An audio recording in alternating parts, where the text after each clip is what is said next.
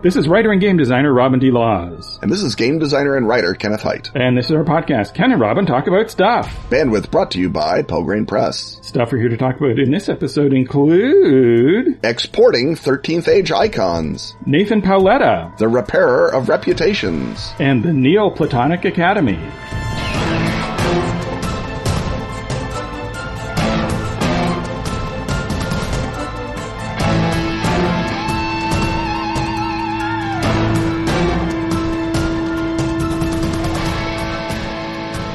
Over the Edge, the twisted RPG of counterculture conspiracy, weird science, and urban danger. Reimagined for its third edition by its original creator, Jonathan Tweet, for a new generation of role players. New narrative rules improve storytelling. New character traits propel drama. Every conspiracy, every character, and every location is given a fresh new twist. The Edge is the weirdest city in the world. Get into trouble, question your place in the crazed multiverse, take a draught of madness, transcend mortal limits. Fight a baboon! Along the way, you might find out who really controls humanity. Unless, of course, you've been working for them all along. Fast, dramatic character creation, laser-focused on creating dynamic protagonists. A simple 2-6 resolution mechanic. Inject shocking, unexpected outcomes through good twists, bad twists, and twist ties. 3 strikes, and you're dead. But until you're risking that third strike, you can safely take big risks, electrifying gameplay with dramatic, exciting moments. Plan your trip to the island you only think you remember by visiting atlas-games.com/overtheedge.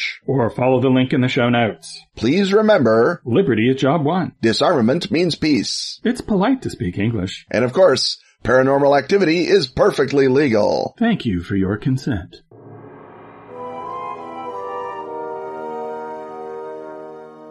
The rattle of dice, the thump of miniatures, the crunch of Doritos, and the benevolent gaze of Peter Frampton coming alive welcome us once more to the carpeted confines of the gaming hut. And here, in the center of the gaming hut, where the escalation die usually stands, there is not an escalation die because we are not playing 13th Age, but per a request from Patreon backer Remy Permon, we are playing with 13th Age, specifically...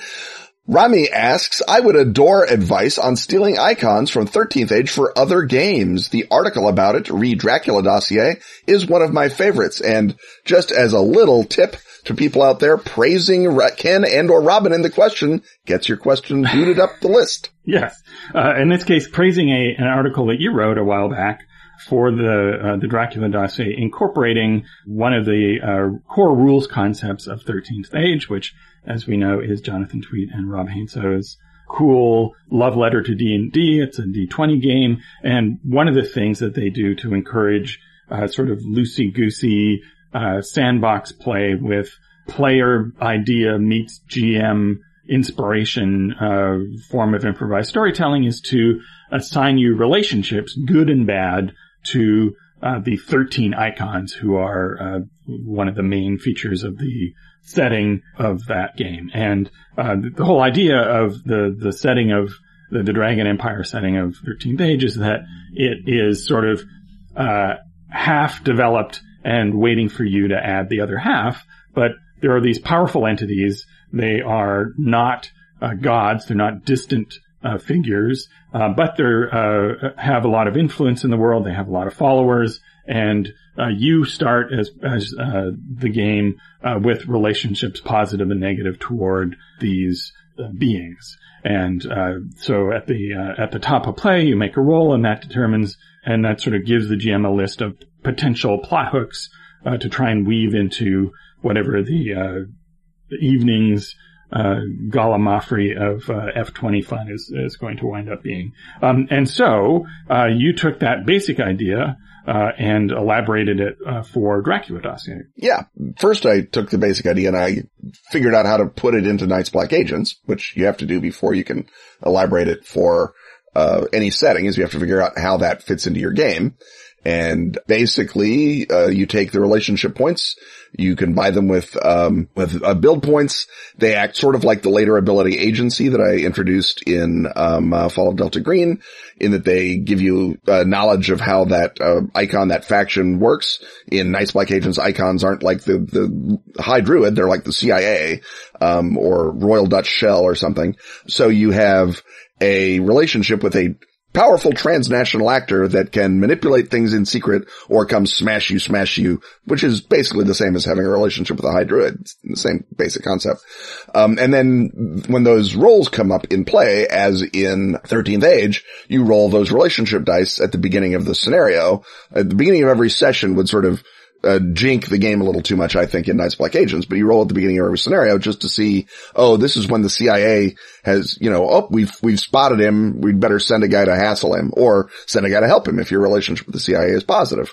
And then as those come up, that builds the sense of a world that has a deeper reality than just the players and their immediate objective. And that's the good thing about relationship roles in 13th Age or in any other game, is that you have these forces that realistically would be meddling with people as proactive and dangerous as player characters traditionally are. So step one is, in this case, you gumshoeized the rules from an F20 game, and that's going to be your first step in translating this to any other game, is seeing what is the mechanical way that I can get to the basic goal of having players determine, maybe at the top of the session, maybe at the top of the scenario, whatever it is, which of their various relationships comes to play in this instance. So to look at another example, the new RuneQuest gives you the option of taking passions, and those are inspired to some extent by the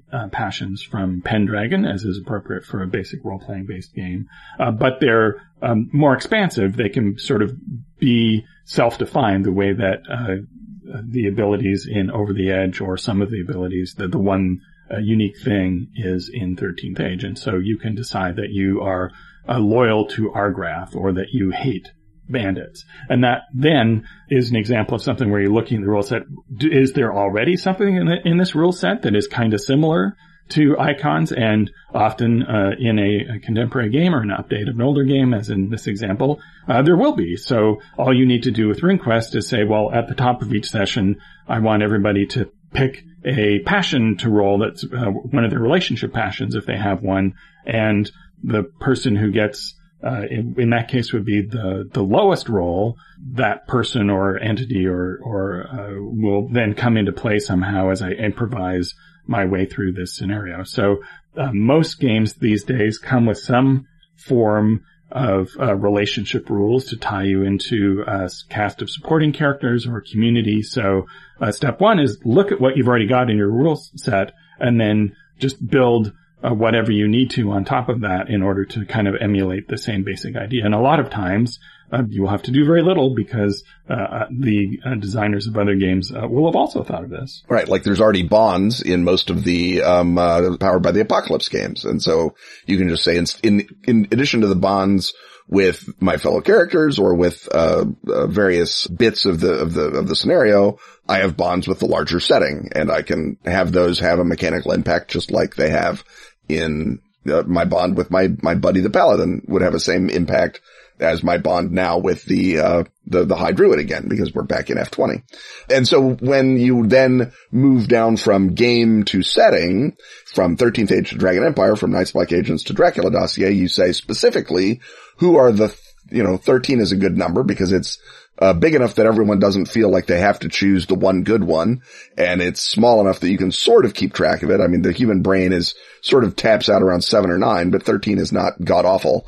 Most people can remember 13 things, your Zodiac +1, your Apostles +1 type stuff. Or you can glance at a list of 13 things. Yeah, and take it in very rapidly. So in the Dracula Dossier, for example, the icons include Dracula, Edom, a bride, the mob, which I call the octopus, Echelon, one of the Five Eyes, surveillance agencies, MI6, the circus, the CIA, the company, the Russians, the Romanians, the Germans, some independent vampire hunting team, generally, assumed to be the Slayer, and the Cross, so the Vatican would have a possible role.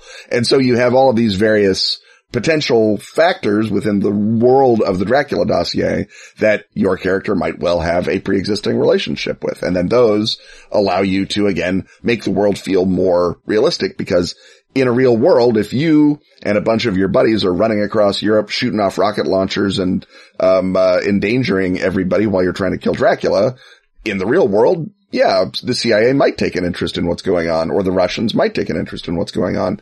And this organically pulls it in, and it lets you know, oh, is this the Russians coming to kill you, or is it the Russians coming to point you at a foe of the Russians that you also want to blow up with a rocket launcher? And that provides, like you say, a basis for adding an improvisational plot element into what can seem like a canned or a cooked or a railroaded storyline. So, if you've already got a setting in place to refer to, the process of coming up with your list of 14 or 13 is to, as you did with Dracula Dossier, look at who the powerful forces are and look at a sense of contrast between them. Because if you have, essentially 12 former deities of war, you're going to have to differentiate between them really radically, so they don't seem to all be based on the same concept. So if you, again, look at 13th Age and see that all of the different high fantasy archetypes that they've drawn on, you can see that they're all sort of easy to grasp, and they also, another important thing is to make sure that they're working at cross purposes, because that also ties you into the world. And certainly with your example from Dracula Dossier, these are groups who are all contending with one another. And so if I roll the octopus 1 week and we get involved with, the Russian mob, and that becomes an important part of the adventure. If then Edom comes up the next week, the GM can go, well, how can I tie these two things together? What does Edom have to do with the mob? Why are they presumably in contention with the mob? How does that story build on this story as well? So that not only are you able to tie the characters to the icons, but you're able to, over time, tie these icon plot lines to one another so that they seem to be part of an organic whole. Because one of the challenges of GMing this style is dealing with all of the potential plot hooks and making it seem like something. So when I ran 13th Age, I cut back on the number of potential interventions by icons that would occur in any given session, because, at least for the way that I run, that was just too much stuff to keep on board. Yeah, I have the same exact situation going on in my 13th Age game. And I've changed the icons, obviously, since my 13th Age game is set in the Hellenistic era. I've changed it to the Greek gods, because it turns out there's roughly 13 Olympians, give or take. Right, and it turns out the Greeks thought up contrasting gods with strong iconic concepts. Yeah, they were good. They knew branding. I'll tell you about the Greeks. So again, in this case, they roll just like in standard 13th Age. They roll every session, which, as you say, if it was the gods popping up every time, would be super annoying, or super crowded, let's say. Especially if Zeus comes up every week. But in this case, they can just translate it into, if you have a Zeus 6, then that gives you a +2 on something Zeus approves of, such as, say, cast a lightning bolt spell. And so that makes up for the relative dearth of magic items in both the 13th Age universe and the Hellenistic era by giving you a sense, oh, the gods are working through me. I rolled a +1 with Hermes, so I can do something tricky that may come back to bite me in the butt, because a 5 is the iffy roll, where the 6 is the good and hearty roll. Right. So then the question is my setting actually amenable to this? So that, for example, the world of the Esoterrorists is sort of designed, there is a sort of a world-spanning arc, a world breaker, but in general it sort of assumes sort of a case of the week format where you're investigating a really involved mystery. And so in that case, having another sort of layer of uber conspiracy on top of that is going to be confusing and will do more to introduce sort of red herrings than not. So if I guess the overall point is that the icon system is good for a setting that assumes contention between a range of intelligent or human or sapient forces, and that you as the players are interacting with that. So right. You want to ask yourself, is my game about that, or will introducing icons to it make completely change the format of the game, and whether you want that or not? And I would submit that most of the time you don't want to introduce a superstructure into your game that completely knocks its assumptions off its rocker. You want to find a game that's set up to do that in the first place. Yeah, if you were playing, for example, a game where you are the last of the V8 interceptors on a blasted post-Holocaust universe and you're driving around making your own way in the world, then icons would go against that sort of one woman, one Camaro sensibility. Whereas if you're in a game that takes place in a larger setting or larger society, then icons make more sense. So if you're in a roistering fantasy city, then you might have icons like the Thieves Guild or whatever that would legitimately come poke their nose into your business. And then obviously it's up to you to say, well, I'm running a Western game, so it's sort of one man, one horse. But also, there are towns, there are Pinkertons, there are the Lakota Indians. Any of these could be, mad at me or help me. So maybe I kind of want icons in my Western game, but then I'll only roll the dice when we get to town, not when we're out on the high prairie. And that maybe is the compromise that you can offer. So it's not an all or nothing.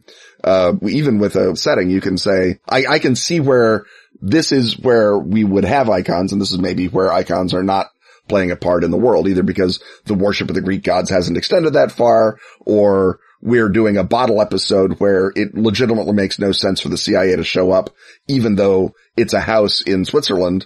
They're just not going to show up during this 24-hour period that the episode's supposed to take place in. Right. So if something is very episodic or very picaresque, you don't want to use the icons, but it doesn't have to be on a gigantic world-spanning scale. You could do Deadwood, for example, and have relationships to Swearingen and the sheriff and, the characters who in the show are the Hearst Company, the protagonists, and in your version of Deadwood would sort of be the less active supporting characters that you ping pong between. So it doesn't have to be about control of the world. It can be about control of a town, but it does, I think, have to be about forces vying with each other for control or influence over something, which is some games, Vampire certainly, but not so much others like Paranoia, for example. Right.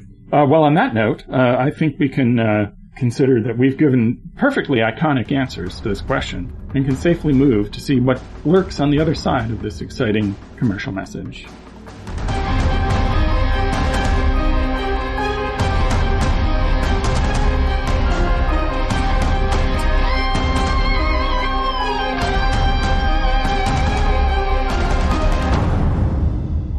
In the 1960s, the CIA hunted Yeti in Tibet, built aircraft that touched the edge of space, and experimented on mind control. But there's more to that story. In the 1960s, the FBI infiltrated occult movements, wiretapped congressmen, and winked at the mafia. Yeah, but there's more to that story. In the 1960s, the Marines invaded Cambodia, the Navy listened to the Pacific Deeps, and the Air Force covered up UFOs. Oh boy, is there more to that story. Those stories all touch the surface of the secret world, the poisonous, unnatural world of the Cthulhu mythos. A government program named Majestic tries to weaponize the unnatural.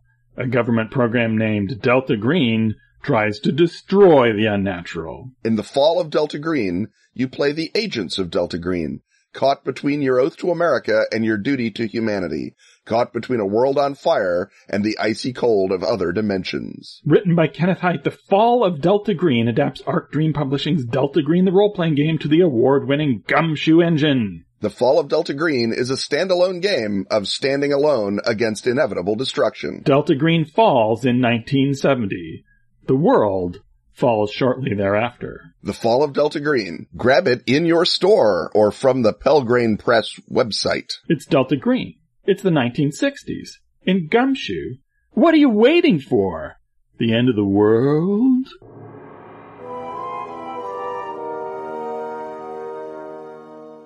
Welcome once again to yet another segment of Ken and or Robin Talk to Someone Else. And today, it is I, Ken, talking to someone else, not just someone else, someone, capital someone else. Nathan Paoletta, Chicago game designer extraordinaire, artist and artiste. Welcome to the podcast, Nathan. Thanks for having me. Thanks for making the hike up to, as you say, Paoletta country. Right, yes. Nathan lives, if you look at a map of Chicago, and you go to the very northern edge of the map of Chicago, Nathan lives like in that little copyright area. That's not 100% true, but It's pretty true. it's farther, yeah. It's pretty true. Lawrence and Paulina, for those looking to send him votive gifts. So, you got into game design via Real Design, or did you begin Real Design and have, where do those two Paletta strains overlap? Somewhat simultaneous, I suppose. So I started making games when I was in high school, but I was, at that point, I was a nerd game person who was interested in making games, and then I also had, a real career that I wanted to try and figure out. So that was not my plan. I was never like, I'm going to grow up and be a game designer. No one ever plans that. But my real life, as I say, ended up turning into, I worked primarily in live theater, doing construction and building stuff for plays and musicals and whatnot. And then when it started getting to where I didn't want to lift heavy things for the rest of my life. Yeah. I got that point a little earlier than you, I think, career-wise. Yeah. I decided to go back to school for design, for industrial design, which is what brought me to Chicago. But of course, I could not just go to an industrial design program. I went to the Designed Objects program, which is arty design at the School of the Art Institute. And so when I was in design school, essentially, a lot of the stuff that I'd been doing for game design, which I've been doing on the side all this time, I was finding the lessons very cross-compatible between, doing graphics and doing objects and thinking about the impact of your work with an audience and stuff like that with games and how they affect social interactions and all that stuff. And then when that storied second career also didn't take off, I was fortunate enough to be able to take a gamble on moving into doing games and freelance work full-time. And so far, it has been, I wouldn't say paid off, but it has not yet not paid off. You have not yet hit the ground. Right. Like the man in the anecdote. So far, so good. Yes. Now, whereabouts in your game design career, because of course I met you very, very early when you were doing, even Continuum, I think was the first game of yours that I knew about, right? Well, I did, Continuum's a different time travel game. Right. I did a time travel game called Time Stream. Time Stream, right. I got that backwards, Right. sorry. Sorry, Continuum is a much more ambitious project. Yeah. But you were, I remember your time game, and then Carrie, I think, was the next thing that I saw from you, and that seemed like kind of a big jump. I mean, the first one, sure. I mean, time travel is a monster anyway. It's ruined better men than both of us. But when you're doing, but Carrie, I thought was like a big aesthetic jump for you. Now, when did you start doing industrial design in parallel? Where do you see the inflection point in your? So Carrie, which was 2005 or so. And so I think we actually physically met at that Gen Con, I think 2006, which sounds like a really long time ago now. It does, doesn't it? So I was still working in theater at that time. Right, yeah. So I didn't move into my design program until around the time I was re-releasing Annalise. Right. So the vampire game after that. Right. So it's between Annalise and then, oh God, what's the one after Annalise for you? Oh boy. So after Annalise would be my next big thing, and probably the thing that anyone would know me about, or would know me from at this point, Worldwide is Worldwide Wrestling. Right. Yeah. But that, I mean, again, with games in between, my micro games and other projects. A lot of little things. Yeah. And so Worldwide Wrestling, obviously, it took off. It was very popular. People love it. Wrestling people like it as well as game people. It uses the beloved Powered by the Apocalypse engine. And so for that reason, I sort of put an asterisk in my Nathan Paoletta list. Sure. Right? Because, I mean, while I am happy to build my career by using other people's engines, I think of you as sort of one of the pure quill OG indie game designers, building, crafting every story game element around a specific meaning. And that's, for example, what super impressed me about Carrie was the way that every mechanic sort of supported that central premise. And that's really and Annalise likewise. Yeah, and that's really kind of my design DNA is in games that I learned that from around that time. So Paul Sega's My Life with Master, Jared's Inspectors, those kinds of very focused, every element has has both a functional role in playing the game and also has like an aesthetic quality that supports Mountain the theme Witch, of the game. The Mountain example. Witch is another good example. Yeah. So, which is not to say that, obviously when you've done some work for me on Dracula Dossier and turned in a terrific, little section on the Tempest tapestries and then did some good graphic work for us as well. But I think that that's kind of your real sort of drive is into that.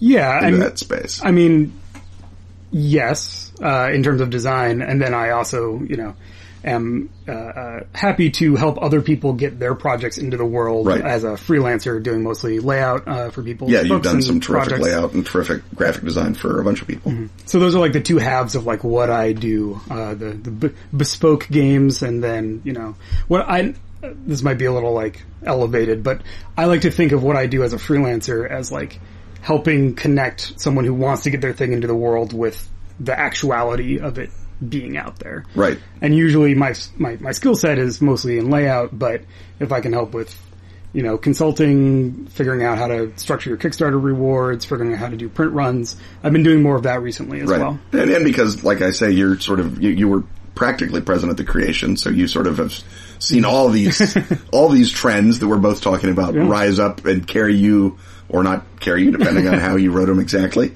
how we both wrote them, to, at least still doing this.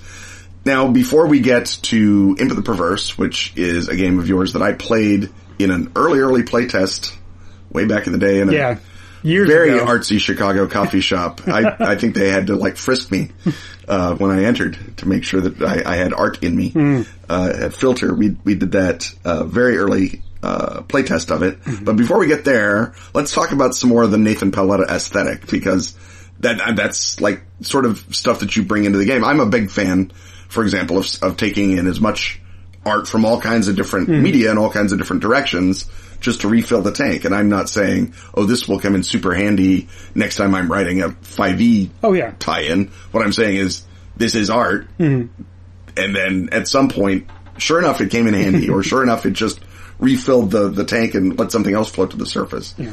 And for you, obviously you have an academically trained artistic conception as well as a personal aesthetic that is sort of got some Art Nouveau going on, maybe a little of that, and then also some sort of 70s, both the sort of broad, the last optimistic era of design, 70s, and then also the sort of grungy Rockford Files 70s as well. Is that decade a thing that speaks to you personally, or is it just that's when you were 10 and noticed that things had shapes? Well, I mean, I was not born in the 70s. I know you weren't. But I appreciate your it is I who am terrifyingly old. No, I mean, I think like most people, it's hard for me to say like, here is my aesthetic, right? For me, a lot of it is developing, a voice around a particular project. So it's not that there's a Nathan Paoletta aesthetic, there's an Annalise aesthetic. Right. Or Tombs of the Mummy Kings. Right. Mask of the Mummy Kings. Mask of the Mummy Kings, yes. Mask of the Mummy Kings aesthetic. And so, but I think there's some like structural elements that I think are more what I fall back on in terms of, organizing information, how I like to break things up into sections, how I like to, use, a limited palette of elements so that it's not an overwhelming, just alt, that kind of stuff. And I also like to find artists, like what I think of as actual artists, fine artists, illustrators, that have something kind of cool and unique going on that that then informs what I'm doing, and then, that adds to the overall package. Right. Now, for people who want to be the next Nathan Paoletta, which of course is all of us, are there tips? Is there a text that has really helped you? Is there besides looking intensely at everything that you do, what can someone do that wants to sort of bring some of that into their own design work, either design or design? So, what I say when I have a conversation with someone about who's thinking about like, I want to either make making games more of my life or, make a life making games, is mostly put in the reps. You gotta make things in order to make more things. And, you know, as hellish a landscape as it creates for us, we do live in an attention economy. But you don't get sustained attention through being flashy. You get it through making good things that attract people that you want to be your audience. And each project you put out expands your reach a little bit. Right. And a little bit more and a little bit more. So it's the old saw about an overnight success takes 10 years, right? It's like, if you want to get there someday, you just got to start doing stuff. Whatever your thing is, if it's illustration, if it's layout, if it's game design, making games. And right now is actually a really good time for that because of, I think right now we're in a little bubble of some new design culture things that are really exciting, mostly around like game jams and stuff that's being hosted by the sort of revival of zine culture. Yeah, revival of zine culture. Which I thought had left us forever with the 80s, right? Oh, it's back. I know. Right. I know it's back. And I got into zines through you were saying, you know, you're refilling the hopper with like all kinds of stuff, right? I got into zines through just, you know, being friends with people who are zinesters, mostly in the music scene. Right. And like, I'm not a music writer. I don't pay a whole ton of attention to like underground bands or anything, but the energy of those who are in that scene is what compelled me to start doing zine projects.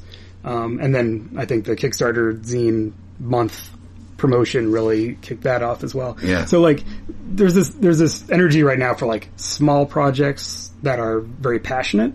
And I think that's a really great place to jump in with whatever your ideas are if you're like just trying to get started. And if you've been grinding away, making things and putting them out and being like, where are the people? It's like, you just got to keep doing it. Right. Like, I mean, if you keep broadcasting, at some point someone picks up, right? Yeah. And there are strategies, right? Some people who are more personable, going to conventions is a really good strategy. Or if you have a specific skill that you can, you know, use to help your friends, that's a good strategy because it gets your name out there and gets your work in front of more people. You have to kind of but you have to experiment with lots of things. Right. Yeah. And you have a zine specifically on game design. I do, which I did for the aforementioned Kickstarter. So that is the RPG Design Zine.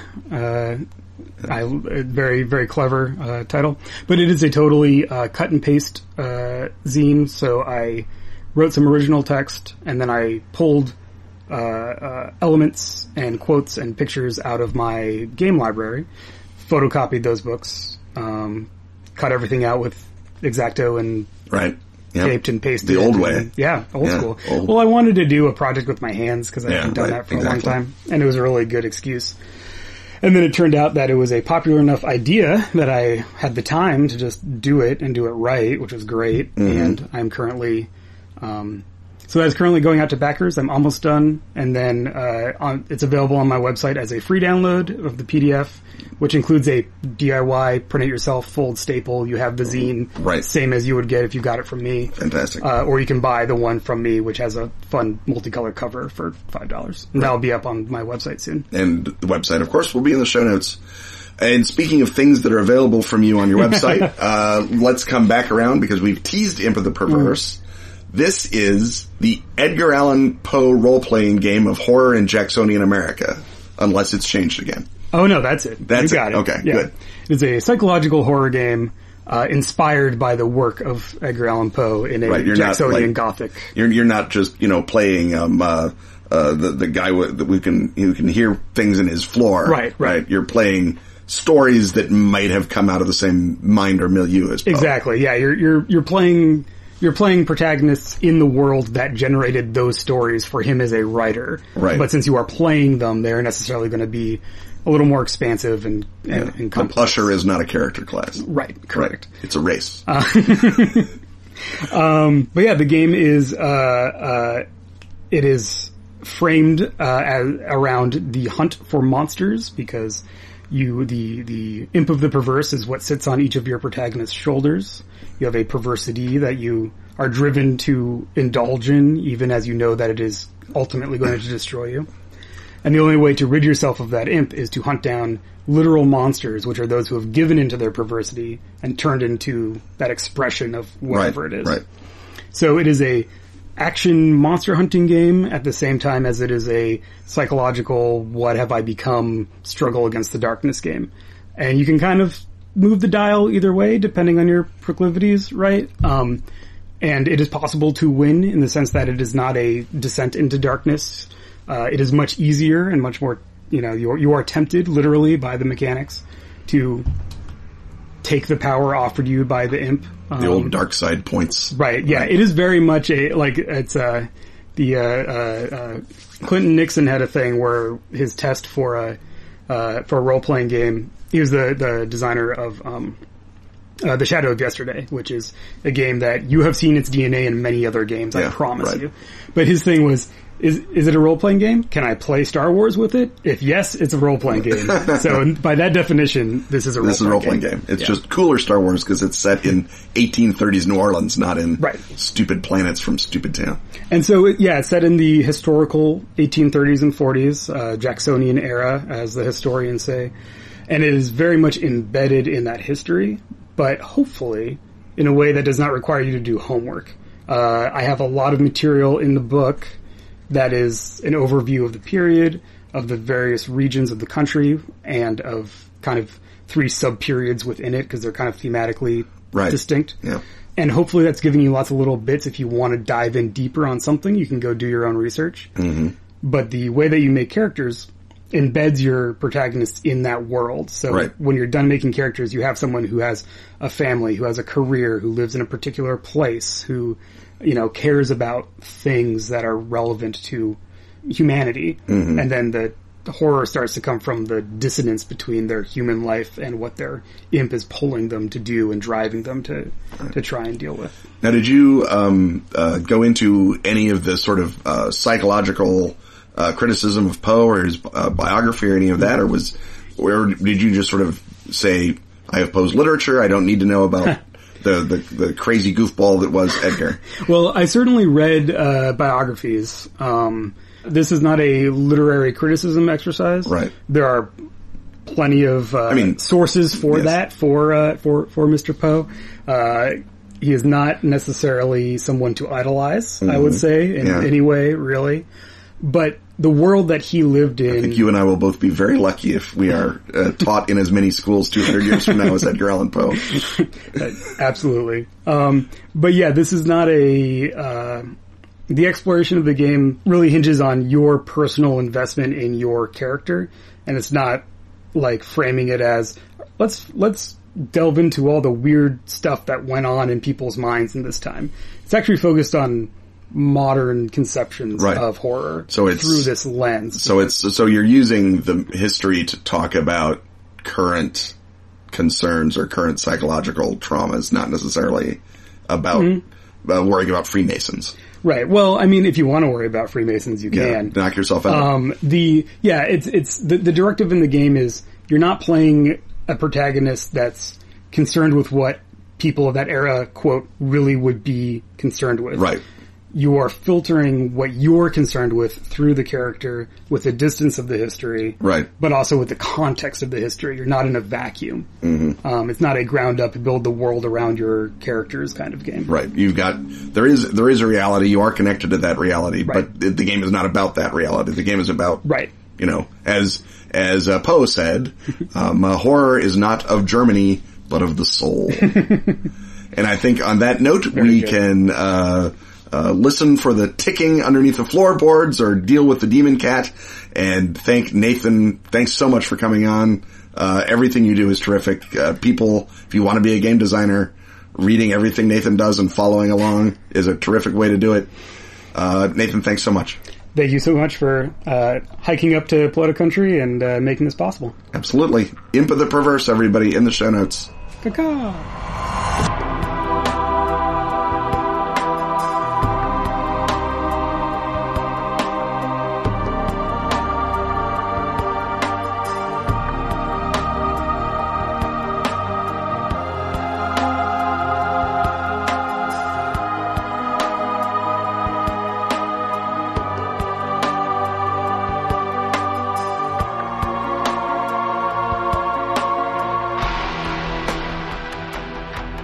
The Best of Askfageln is now available at Drive-Thru RPG. All issues of Phoenix Magazine since 2013. That's spelled F-E-N-I-X. Can now be grabbed in special English editions. Containing stellar gaming material from our own Ken Hite. And such other recurring stalwarts as Graham Davis. And Pete Nash. Also find Dice, the gorgeous photo book celebrating that classic gaming accessory. And Freeway Warrior, the series of post-apocalyptic choose your adventures by Joe Dever. And if you speak Swedish, not English. That's Swedish, not English. You can delight in every original issue of Phoenix. And the new Sagebrush and Six Guns role-playing game, Western. How do you say slap leather varmint in Swedish? Oddly, Google Translate refuses to help on that. That's the Best of Askfageln on Drive-Thru. Save this podcast from murderous cats by joining such Patreon backers as Michael Dinos, Ethan Mr. E. Schoonover, Yaj from Edinburgh, Derek McMullen, and Jake Moss.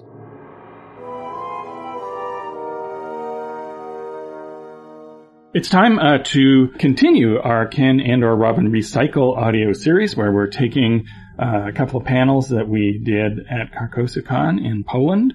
And this continues from last week. This is the panel that Ken led and I gave an assist on where we're talking about Robert W. Chambers himself.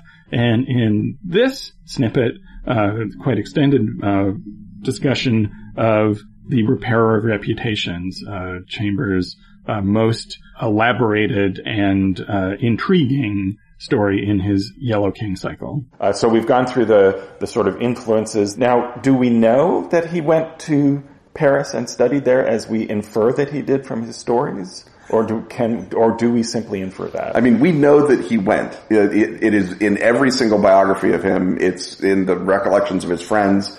I have not seen a registry book for the Academy Julian, but it's not the sort of thing you can just lie about. We know, again, based on the testimony of his friends and on every piece of biographical information, including his own, provided in interviews, that he studied at the École des Beaux-Arts. Now, he has been credited with hanging paintings in the Salon. Even Chambers never said that, although his friend, he had a great literary friend who was a big booster of Chambers. He said that he hung multiple canvases, which is what made its way into the Dictionary of Literary Biography. In his own interview, he said he had 3 drawings in the Salon of 1889. I looked at the catalog of the Salon in 1889 and could not find Chambers' drawings in that catalog. Now, I don't know if the catalog had everything or if the Salon had the Salon and the sort of, secondary Salon.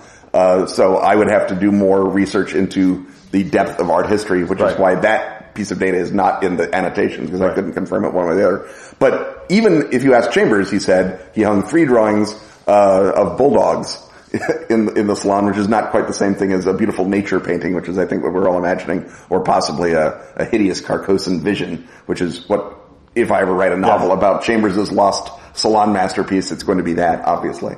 But as far as anyone can tell, he did go to Paris, he did study at Julian, he did go to Beaux-Arts, and he came back with those credentials and got jobs. And we heavily infer, but do not have strong information on the idea that he spent time in Brittany, because he writes a lot about Brittany with the authority of someone who had been there, who knew it, right? And with the specific, if you read his nature descriptions, either in Ghost Stories, in the Demoiselle d'Ys, or in Mystery of Choice, or you read in his Brittany set novels and fiction, if you read his work in his upstate New York historical fiction, you can tell when this sort of painterly eye has seen the actual natural landscape. It's very rich and very, it's actually quite beautiful. If you are a fan of regional writing, there are passages of Chambers where he's describing a forest that are, chef kiss great.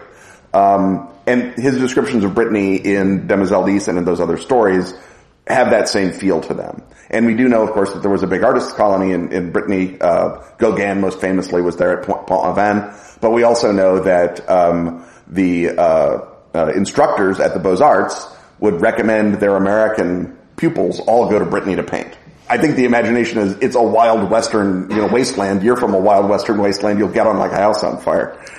So it's a very strong inference. There is no documented fact, because, like I say, there's no documentary trail of Chambers' life. But as much as you can assert, you can say, yes, he was in Brittany and he was in Munich.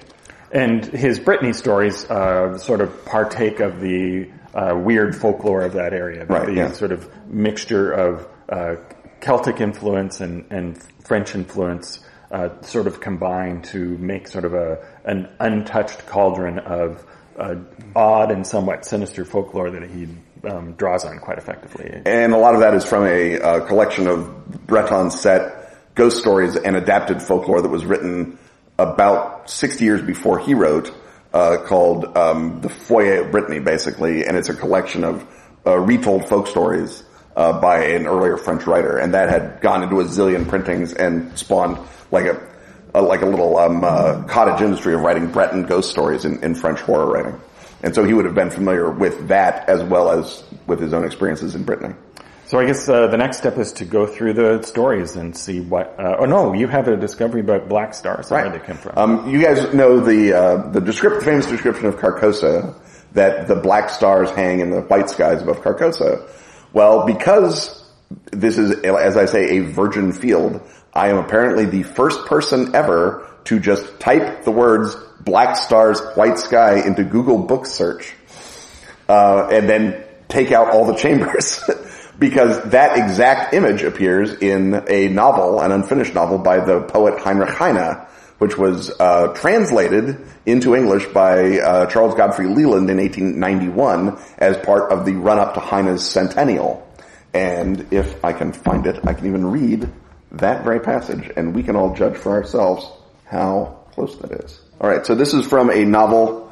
It's from a novel called Florentine Nights, which Heine wrote in 1837, and the plot of that is that a woman is dying, because novel, and her platonic friend, disappointed lover, I didn't read the whole novel, Maximilian, is telling her anecdotes to distract her from the fact that she's dying, and he mentions, I saw Paganini play. And Paganini apparently, he had a reputation at the time of being in league with the devil, so Heine takes that and runs with it. And he says, but the redder the sea became, so much the more pallid grew heaven. And when at last the waving water looked like bright scarlet blood, then the sky overhead became ghostly clear, all corpse white, and out came the stars. And these stars were black, black as shining anthracite. And as far as I'm concerned, that is a open and shut case of Chambers reading Leland's translation of Heine and saying, oh, that's great. I have to use that. Yeah, I'm going to leave it the Lake of Blood, otherwise it would be right. But I'm going to have a creepy lake. Yeah, right. Yeah, and so that is the vista summoned up by Paganini's violin. And so, if anyone's looking for a Paganini to Eric Zahn link via the Lake of Hali, I have just given it to you. And in 1893, also, as Chambers is coming back to New York, there is a giant dispute in the New York papers about where they're going to put the Heine monument. Because Heine was Jewish, and in the German Empire at the time, no one wanted to build a giant monument to a Jewish poet, because they were anti-Semites. And the German community in New York was like, well, we will build a monument to Germany's great poet, Jew or no Jew. And then there was a great argument between all the neighborhoods in New York as to where they were going to put the monument, because it turns out some neighborhoods in New York were a little anti-Semitic anyway. But the discussion of where they were going to wind up putting the monument was in the papers, so Chambers would have been seeing Heinrich Heine's name over and over and over again, even as he's writing the story, Repair of Reputations. So, short of Chambers' own handwriting saying, I did not rip this off from Heinrich Heine, I promise, I think you have to pretty much consider that one solved. But that's, again, because no one had really done any critical looking at Chambers, these sorts of, unconsidered trifles are just lying around all over the literary landscape for me to pick up. So the stories themselves, which one do you want to start with in terms of breaking them down and seeing what insights you glean from them? Are there going to be major spoilers? There might be. Okay. To the extent you can spoiler something written in 1895. The stories do not depend for their effect on plot. It is not a moment where you are like, oh, well, now I know who the murderer was. The murderer was the universe. They are stories of effect, in many ways. And certainly in some of them, the plot is either so rail thin that it doesn't matter or so convoluted that it's impossible to spoil. So in Repair of Reputations, for example, the first story in the collection, it is seemingly set in the year 1920, but we rapidly learn that our narrator is unreliable and has suffered a head injury, and worse, has read the play The King in Yellow, a poisonous play that deranges all who read and believe it. And that he furthermore believes himself to be the secret heir to the imperial throne of the United States, thanks to his descent from the star Hester. And we learn this while he is discussing things with a hideous dwarf with artificial wax ears and a murderous cat. So in addition to all of this other stuff, we are expected to believe that his version of reality is reality, and it becomes apparent not so much in that story, but in the other stories set in that same cycle, that whatever else Hildred Castaigne may have been, emperor or not, he was not in 1920. Internal clues within that story recur in other stories, and if you try to piece together a common yellow mythos, you can't sustain a belief that he's in a real 1920, he's in a fictive, imagined 1920, which may have reality in the Carcosa verse, as a possible world that could occur, or a world that you see if Carcosa impinges on you, because the reality or unreality of Carcosa is never addressed. But it is it's a great unreliable narrator story. It's got a lot of Edgar Allan Poe in it, which is the other sort of part of Chambers that people noticed at the time, and that Chambers, I think, probably would have acknowledged. Very similar in a lot of ways to The Black Cat and The Telltale Heart, about the obsessed narrator who has a monomania that slowly takes over the whole story until the whole story just becomes this sort of, internalized shriek of despair. And it's very, very effective, in addition to being just strange as hell. And certainly, it was probably strange as hell in 1895 for someone to read, in the year 1920, the United States was at peace. And they're like, ooh, what's going on? And then in 1919, the New Republic book critic reread that story and said, holy crap, Chambers is the first person to ever predict a war with Germany. No one had ever predicted an American war with Germany before Chambers, and we just went through a war with Germany. What's that about? And now, of course, when you read something set in the far-flung future of 1920, it reads like an alternate history or a strange parallel universe. So even the dubious meaning of the story within the story has changed and diverged as we read it in the 21st century. And there are aspects of his 1920s that are strange and bizarre. Most prominent among them, the government execution chambers, where you can walk into a building and commit suicide, and the government will do it for you and get rid of the riffraff and the undesirable element, because they're all suicidal, which is something that he lifts not just from a Maupassant story, L'Endormeuse, but also from a lot of other fiction and sort of high-minded chatter that was going on at the time. There was a lot of people proposing the government should have suicide chambers. People shouldn't have to wander around living when they don't want to.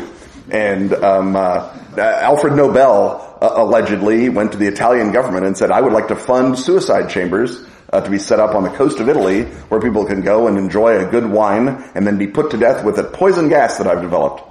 And the Prime Minister of Italy said, well, I like the idea, but you remember Italy's Catholic, right? We'd all be murdered, so we can't do that. But it was very much in the air in the 1890s, the awareness of suicide, and part of that is because the brand new mass media of newspapers would publish stories about suicides over and over and over. And so suicide was a national, global even concern in a way in the 1890s that it really kind of hasn't been up until very recently in the West. And that's, I think, why The Repair of Reputations is the most compelling of all of these stories, because of the various contradictory layers that you can apply to it now in retrospect, where and one where the author's intent versus the effect of the story is not impossible to parse, but is challenging, and I think that we tend to look at a bunch of things in it differently than he would have imagined we would.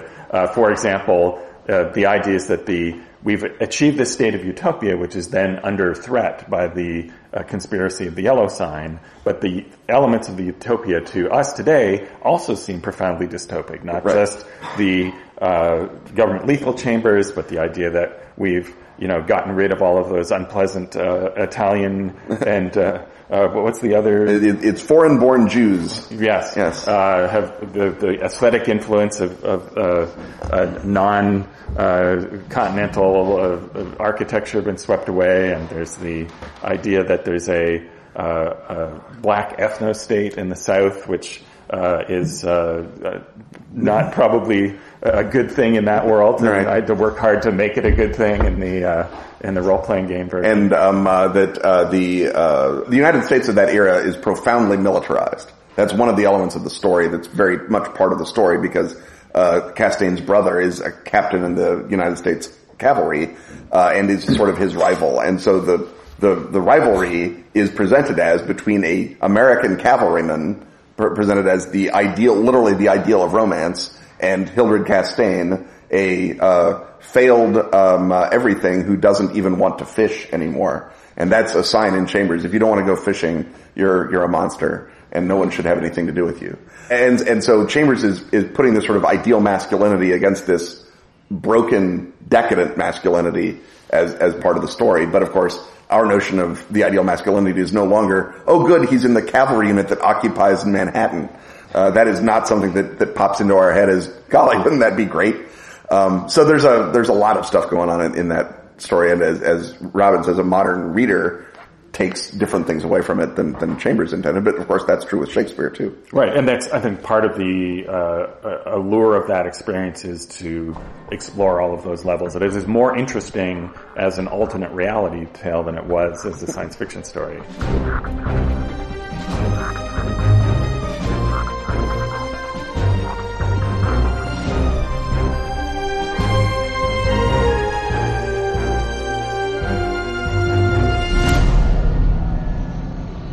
Have you found the yellow sign? The King in Yellow, Robert W. Chambers' unearthly book, has inspired millions of readers since the death of the Gilded Age. A beautiful new edition from Arc Dream Publishing brings fresh potency to its stories of poisonous romance. This deluxe hardback features gold foil embossing and a leather cover in the black snakeskin pattern that Chambers described. A foreword by John Scott Tynes sets the stage. Annotations by Kenneth Haidt elucidate the secrets and histories of every tale. Samuel Araya's full-color plates and charcoal illustrations evoke the otherworldly weirdness of Carcosa. Every print order comes with the PDF digital edition. The annotated King in Yellow insinuates itself into our reality in July 2019. The ball begins. It is time to don your mask. Join the masquerade at shop.arcdream.com.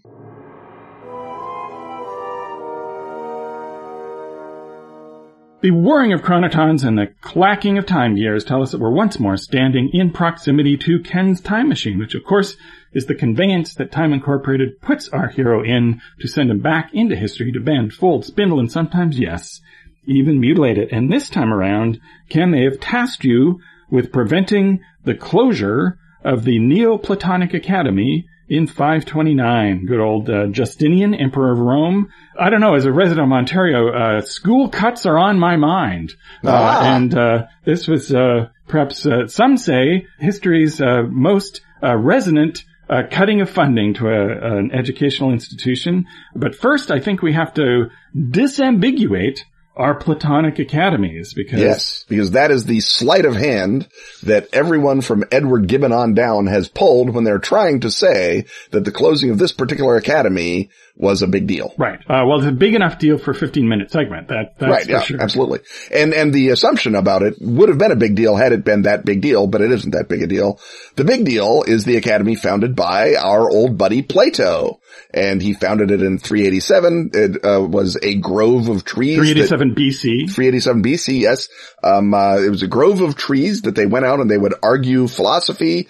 And because everyone involved was kind of rich, they bought the land, put up some walls, put up a sign that said, "No man ignorant of geometry should enter here," which as a motto is not terrible, I guess. Take your lack of geometry to a bunch of other trees. Right. Suckers. You go talk to some other trees, some jerk willows. Maybe they care because they're curves and you can't map them. Anyway, where am I?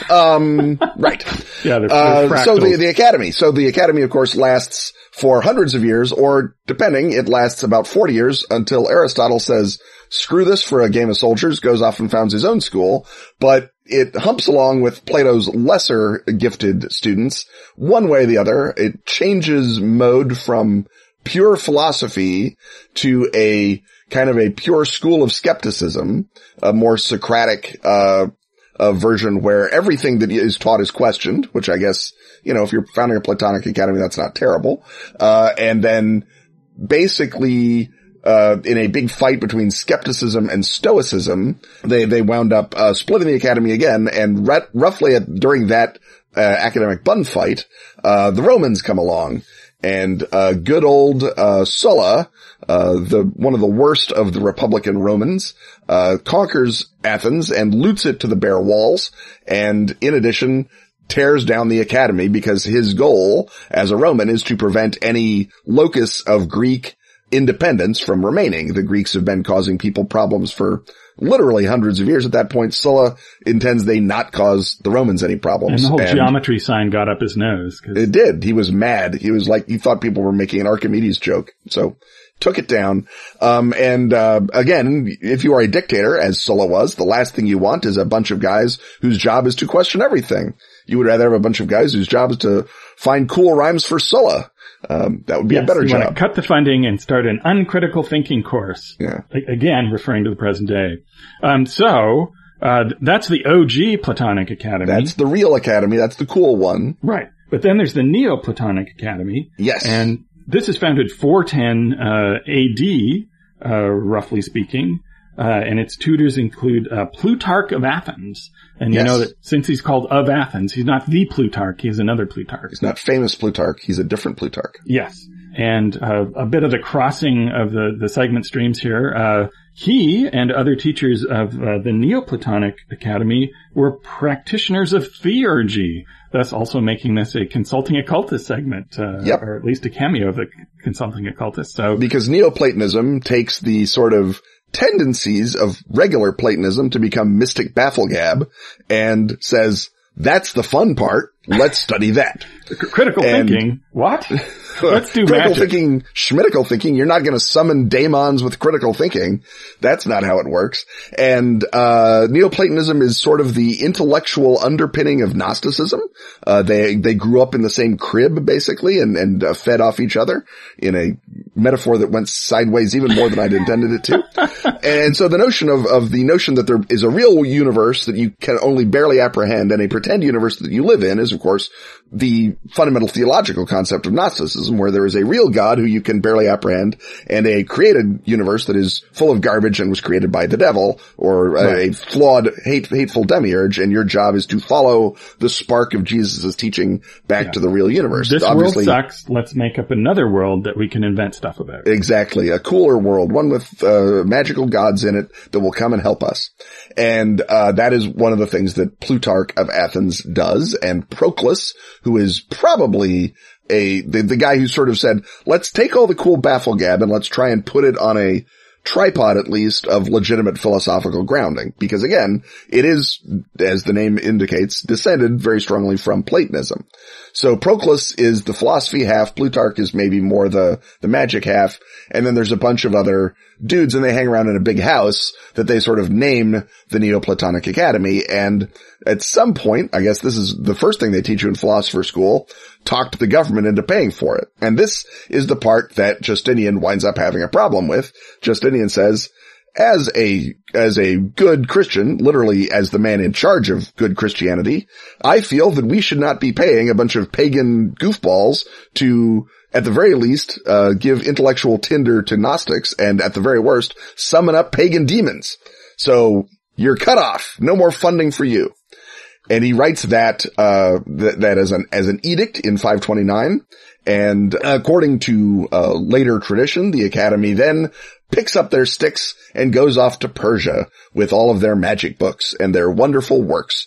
And for some reason, people who should know better, like Bertrand Russell, imagined that they also brought valuable texts of science with them into Persia and took it away, and there was no more science ever in the West after 529, and they give it to the Sassanid king Khosrow the First and Right. Ctesiphon. And even more to the point, there were other similar academies at the time Yes. that persisted in the Hellenistic world. So That in the Byzantine world. in the Byzantine world. So this is not the beginning of the Dark Ages. The people who wanted a nice, neat, poetic narrative. Here's where the Dark Ages begin. This last library is destroyed. No, there's still a school in Alexandria. There's a school in Syria, in Antioch and Edessa. There are other schools that we probably don't know anything about, because they didn't get super famous.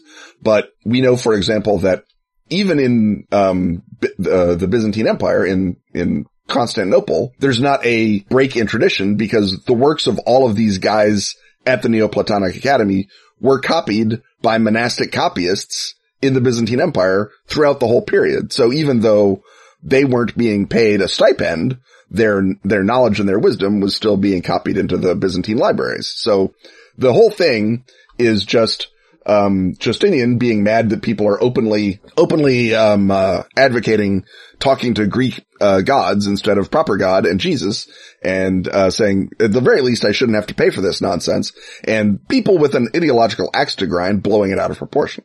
And interestingly, the flight to Persia may not even have happened because it's all based on one historical source written decades after the fact that looks more like it's trying to explain why the treaty between Byzantium and Persia includes a religious liberty clause.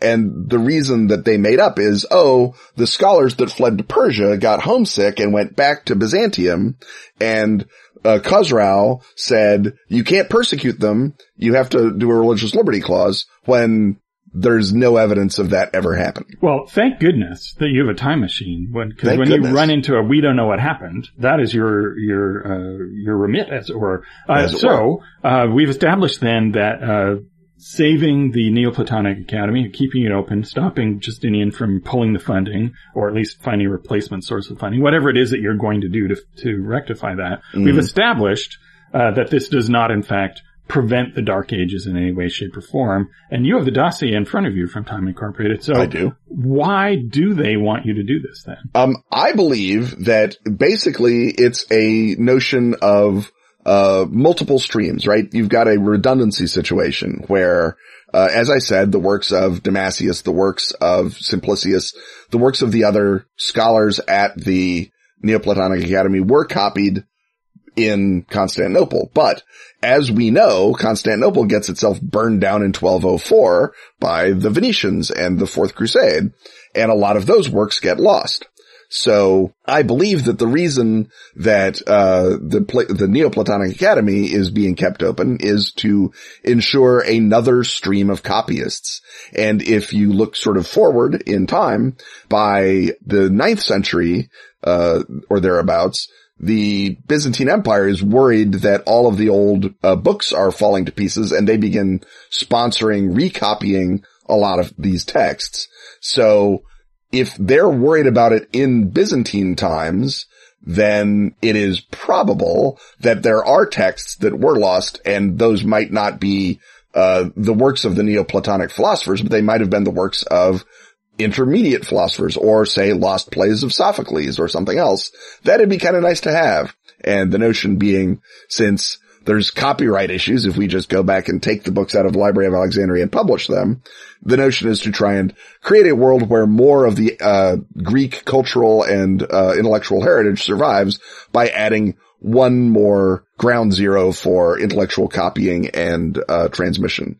And if you put it in Athens, the idea, I believe, is that it will tend to flow west earlier than 1453, when most of the Byzantine texts do flow west. That if you put it in a city that has a bigger trading relationship with the cities of Italy, maybe it goes into Italy in the 11th or 12th century as opposed to waiting to the 15th century the way that it had to. So profound students of this segment know that your theory of change is to get people drunk. But here Yes. you're dealing with scholars and educational funders. Ken, how do you effectuate this? How can I effectuate that?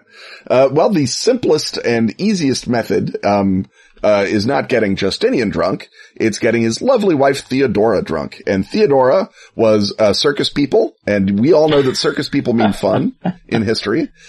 She was a party girl before she married the emperor and got religion and got respectability, but she still had interest in, sort of reminiscing about old times, shall we say. And I believe that should a well-spoken, weirdly pink scholar from Mystic Islands in the West show up at court with a bottle of the good stuff, Theodora might be interested in maybe having a tipple. And it's only a little bit before you say, Theodora, it'd be fun if those guys were given a stern talking to about summoning demons, but on the other hand, they make some darn good copyists, and papyrus don't last forever. I think it's easy enough to then get Justinian to make government support contingent on them, basically serving also as a publishing house or a scribal community, in addition to being a bunch of jerks that sit around trying to summon up the god Mercury. So you're pulling rank on the emperor, basically. Exactly. Go to Mrs. Emperor if you want the emperor to change his mind. That's not something I made up, but it's something that I'm definitely a believer in. So, you enjoyed Theodora's company. Did you? I did. While you were there, did you find out if the thing that you forestalled was about to happen? Were they about to cart off all of the manuscripts to the Sassanid king Khosrau? There are indications in the historical text that at least one of the philosophers did visit Persia and have a philosophical dialogue. A guy named Priscus may have gone to Persia, and there are notes in a later travelogue that one of the philosophers had seen the Euphrates River, which is not likely if he'd stayed in Athens the whole time. Simplicius had seen a river near the Euphrates. And so there is an indication that at least one of them went to Persia to sort of sniff out the country and see what it was like. And maybe just out of intellectual curiosity, you read Herodotus and you're like, I'd like to go to Persia. He went to Persia. So that did happen. And I think that the back conjecture that I mentioned, that someone was trying to figure out why there'd be a religious liberty clause in the peace treaty is combined with that one voyage by Priscian or Simplicius to Persia, and creates that legend. So did you wind up having to frisk them and relieve them of key documents, or do they just stick around now that the funding? No, it's just a matter of saying, hey, Simplicius, when you're in Persia, here's a couple of obols. Cast around and see if there's any copies of Arrian's other biography of Alexander, or Ptolemy's history of the campaign, or Nearchus's survey of the Indian Ocean. There's a couple of nickels in it for you if you bring them back for me. Funding is research. That's the way to an academic's heart. That's how we do it. Yes. Now that we can open up Wikipedia and discover that there's a bunch of archaic texts which have now been rediscovered, we know that you've completed your task, and thus that we've completed the task of recording yet another episode of this podcast. And it's a task that we will repeat next week, and that you will hear the results of 1 week from now. Stuff having once again been talked about, it's time to thank our sponsors. Atlas Games, Pelgrane Press, Asphagelm, Arc Dream, Dork Tower, and Pro Fantasy Software. Music as always is by Jim Semple. Audio editing by Rob Borges. Get your priority question asking access by supporting our Patreon at patreon.com/Ken and Robin. Make sure this podcast exists as more than a platonic ideal by joining such Patreon backers as Josh Borlace, Yuri Horneman, Martin Rundqvist, James Stewart, and Jason Franzella. Festoon yourself with Ken and Robin merch at tpublic.com/user/KenRobin. Wear such shirts as Metaphor Drift, Metaphor Drift. On Twitter, he's at Kenneth Haidt. And he's at Robin D. Laws. See you next time when once again, we will talk about stuff.